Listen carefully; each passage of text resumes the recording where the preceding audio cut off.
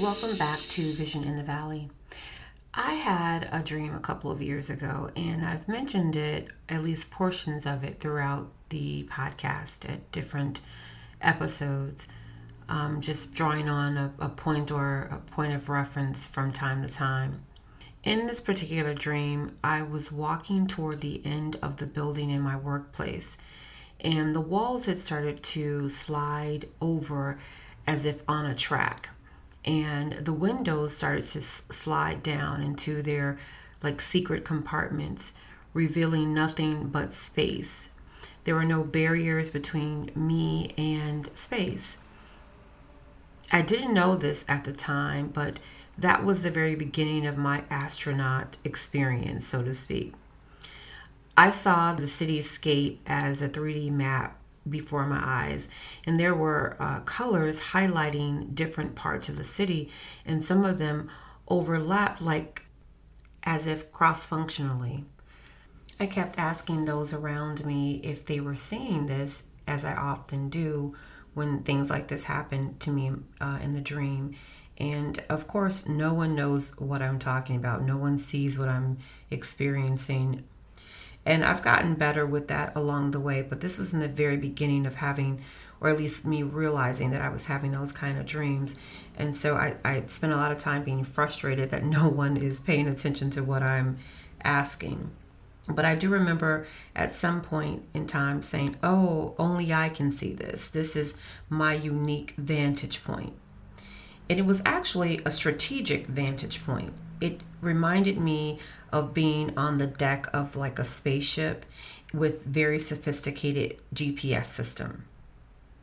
So I've taken many revelations from that dream, and as I said earlier, I've referred to it quite often as I've talked over the course of the history of the podcast.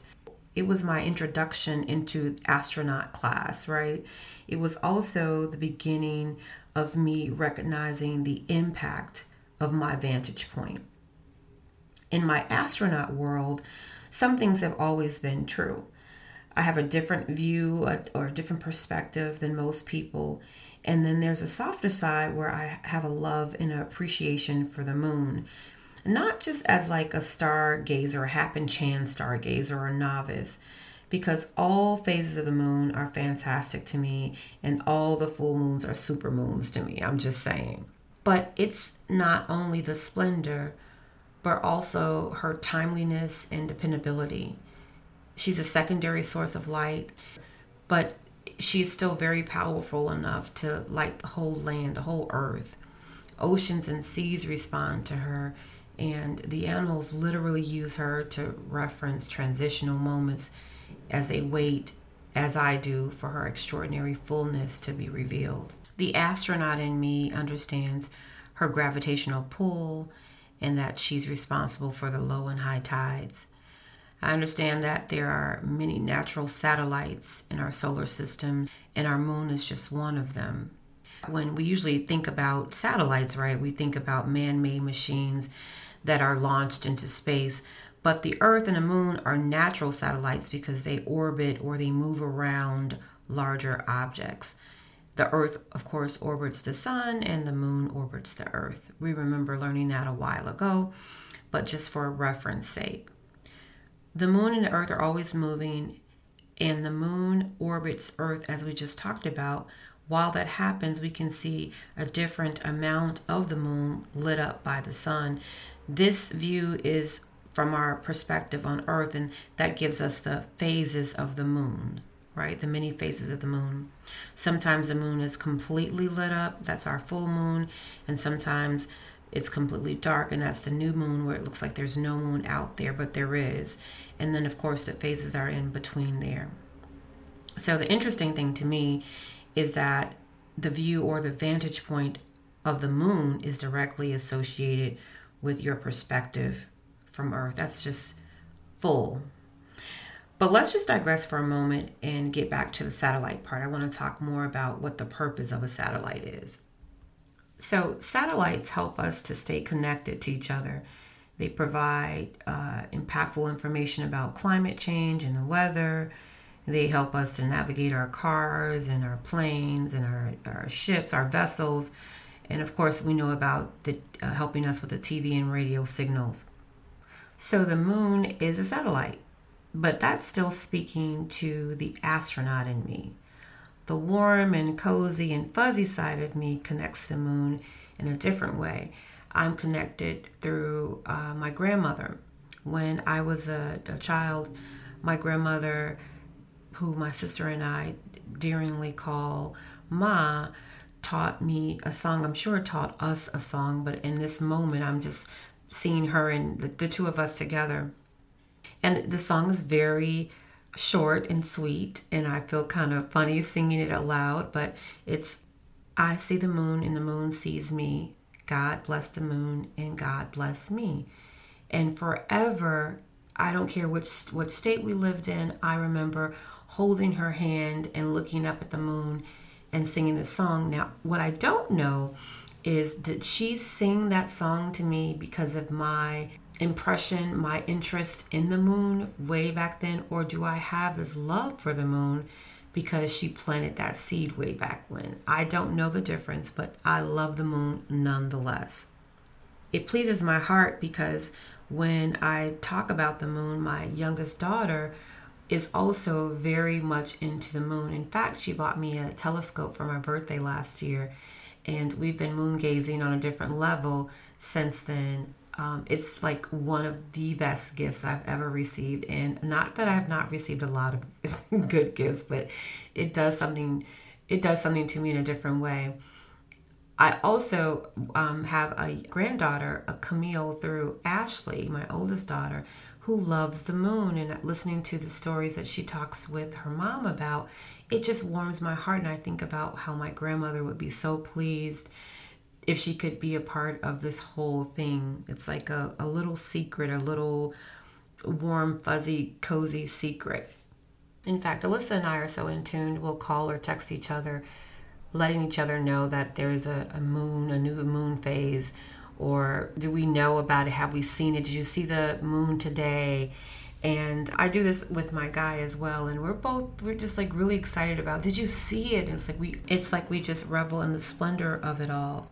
And on this one particular occasion, she'd asked if I'd seen the moon on this day, and I didn't see it yet. I looked to the left, I looked to the right, I looked up above, I didn't see it, and I was trying to figure it out. I was like, I know it can't be in the back of me because the moon moves, and sometimes it is in the back.